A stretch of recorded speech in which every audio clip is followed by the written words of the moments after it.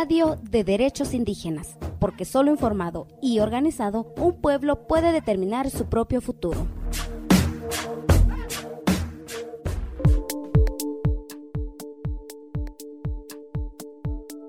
Muchos sucesos y situaciones que involucran a los pueblos indígenas están pasando alrededor del mundo. ¿Sabes cuáles son? Como parte del derecho a la información, Cultural Survival le presenta este noticiero con notas relevantes del norte, centro y Suramérica, África y Asia. México, reportan asesinato del defensor indígena Eustacio Alcalá en Michoacán. El Centro de Derechos Humanos Miguel Agustín Juárez lamentó el asesinato del defensor náhuatl Eustacio Alcalá Díaz, quien fue hallado sin vida 3 días después de que fuera secuestrado por un grupo armado en Huitzontla, Michoacán. Alcalá Díaz era autoridad de su comunidad y formó parte de la defensa de su territorio contra la explotación minera. Como autoridad, firmó la demanda de amparo por la que Huitzontla obtuvo en el 2022 la cancelación de una concesión entregada sin consulta del pueblo náhuatl a la minera Las Truchas de la empresa ArcelorMittal y la unidad minera Las Encinas. El 1 de abril, Alcalá Díaz fue desaparecido luego de que un grupo armado detuviera y secuestrara la camioneta en la que viajaba. El Centro de Derechos Humanos condenó el crimen y exigió una investigación exhaustiva sobre el asesinato de Alcalá. México. Indígenas ingresan queja contra negativa de suspender obra del Tren Maya. Comunidades mayas de Yucatán, Quintana Roo y Campeche ingresaron una queja al Tribunal Colegiado en materia del trabajo y administrativo del 14º Circuito contra la negativa del juez a otorgar la suspensión de las obras del Tren Maya, informó el Centro Mexicano de Derecho Ambiental. La organización que acompaña la lucha legal de las comunidades contra el megaproyecto explicó que la decisión de no suspender las obras atenta contra los derechos de los pueblos indígenas a acceder a la justicia, a la información y al consentimiento a través de un proceso de consulta previa, libre e informada, culturalmente adecuada y de buena fe. Costa Rica. Indígenas costarricenses señalan dificultad para acceder a la universidad. 3 organizaciones indígenas de los territorios de China, Quicha, Terraba y Salitre en Costa Rica señalaron esta semana las dificultades de sus miembros para ingresar a la educación superior. En las más recientes visitas del proyecto de acción social Pueblos Originarios, Universidades Públicas, los rectores de los centros de altos estudios de esa nación pudieron constatar que dichos jóvenes hacen frente a trabas en los procesos de admisión, una conectividad deficiente a Internet, falta de recursos, desconocimiento del sistema de becas o de las exoneraciones. El joven Maureen Obando instó al Consejo Nacional de Rectores a buscar formas diferenciadas para acercarse y acompañar a las personas indígenas y recordó el estado de vulnerabilidad que tiene su comunidad a la hora de competir. Las autoridades de las universidades de Costa Rica escucharon las demandas y reconocieron que pese a hacer esfuerzos, todavía son insuficientes para satisfacer las necesidades de los pueblos indígenas. Panamá. Realizan acciones contra la minera. El movimiento Panamá vale más sin minería realizó el foro por un Panamá libre de minería en la ciudad de Panamá. El mismo contó con la participación de diferentes organizaciones y grupos sociales, ambientales, campesinas y pueblos originarios, mostrando su clara postura de rechazo a la minería metálica en el territorio panameño. Las organizaciones exigen una moratoria minera inmediata, puesto que a pesar de que la Corte Suprema de Justicia de Panamá declaró de inconstitucionalidad el contrato de ley de 1997, siguen las operaciones y afectaciones desde hace más de 15 años a los recursos naturales, así como a la vida de miles de panameños campesinos. La exigencia de los diversos grupos ambientalistas y ecologistas es que esta empresa pague los daños ocasionados por la contaminación ambiental en sus territorios. Ecuador. Afectados por Chevron no acceden a su debida reparación por intromisión del Estado ecuatoriano. Hace 11 años, la petrolera transnacional Chevron, ex Texaco, recibió una condena histórica en Ecuador. Fue obligada por la justicia de ese país a pagar una indemnización de $9.500 millones por los daños causados a comunidades indígenas y pobladores de las provincias de Orellana y Sucumbios en la región amazónica. Esta demanda fue presentada por la Unión de Afectados por las Operaciones Petroleras de Texaco, hoy Chevron, a pesar de que esta condena fue ratificada en el 2018, cuando la Corte Constitucional de Ecuador negó la acción de protección solicitada por Chevron. Al día de hoy, las 30.000 personas afectadas no han podido acceder a su reparación. Julio Prieto, asesor legal de los afectados, indicó: el gobierno está interfiriendo en un caso entre privados a favor de la compañía Chevron. El procurador general del estado envió oficios pidiendo que no se reconozca la sentencia de los habitantes ecuatorianos. Prieto subrayó: no se entiende cómo un estado interfiere en la corte de otros estados para que no reconozcan su propia sentencia. Perú, pueblos indígenas sostienen lucha contra la dictadura. En asambleas organizadas en las calles y locales de Lima, los pueblos indígenas y campesinos sostienen la oposición a la dictadura cívico-militar de Dina Boluarte. Son las voces de quienes viven la precariedad del cuarto país con más desigualdad de ingresos en el mundo. La lucha por unanimidad será hasta lograr que renuncie la presidenta de facto. El 83% de peruanas y peruanos está a favor del adelanto de elecciones.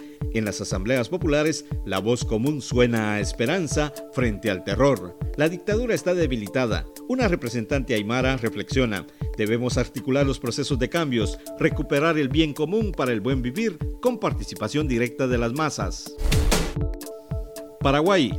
Marcha campesina reclama derechos ante próximas elecciones. Trabajadores del agro paraguayo se movilizaron hacia la capital de ese país suramericano en defensa de sus derechos. Cientos de campesinos se dirigieron al Tribunal Superior de Justicia y presentaron una nota de posicionamiento político para exigir el cumplimiento de las normas en las próximas elecciones generales, previstas para el 30 de abril próximo, y que se respete ese día la voluntad popular. La vocera de la Federación Nacional Campesina, Teodolina Villalba, aseguró que están listos para llegar a la capital a reclamar sus derechos, este año bajo la consigna Tierra, Trabajo y Soberanía.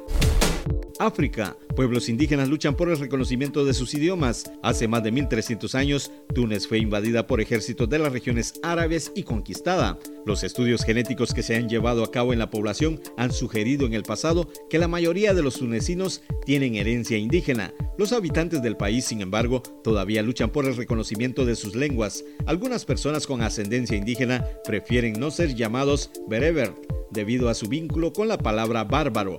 En su lugar, desean ser identificados como pueblos amazigh. En los años 700 y 800, los amazigh lucharon contra la invasión árabe y en siglos posteriores lucharon contra la colonización de los franceses. Tanzania. Comisión Africana de Derechos Humanos recomienda respetar los derechos a la tierra del pueblo Masái.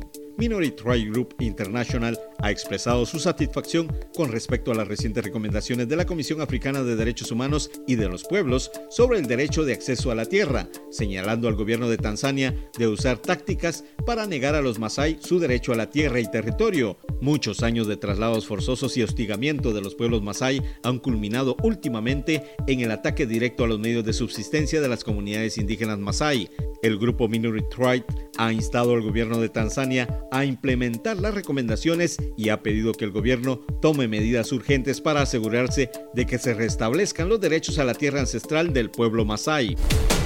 Sudáfrica, último hablante del idioma Nu, recibe reconocimiento. En marzo de 2023, la abuela Katrina Esaú, la última hablante fluida del idioma indígena en peligro de extinción, idioma sudafricano Nu, recibió un doctorado honorario de la Universidad de Cape Ciudad. Esto se hizo para reconocer su compromiso de por vida con la enseñanza y la revitalización del Nu.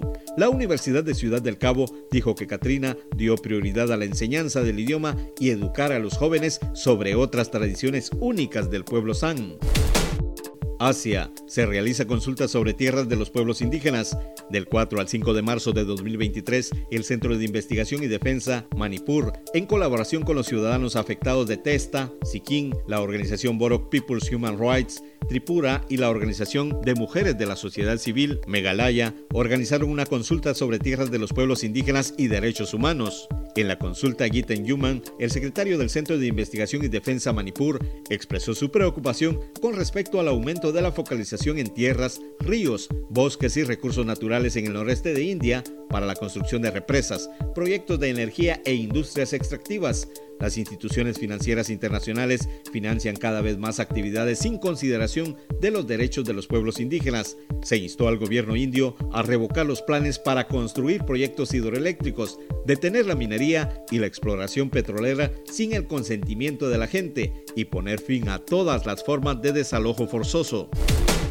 Nepal, protestas de pueblos indígenas deja cientos de heridos tras la decisión de no cambiar el nombre de la Asamblea Provincial de Provincia a Koshi un número de comunidades indígenas continuaron las protestas estrictas en toda la provincia en el este de Nepal, en contra de la decisión y exigiendo el cambio de nombre de la provincia para reflejar identidad étnica.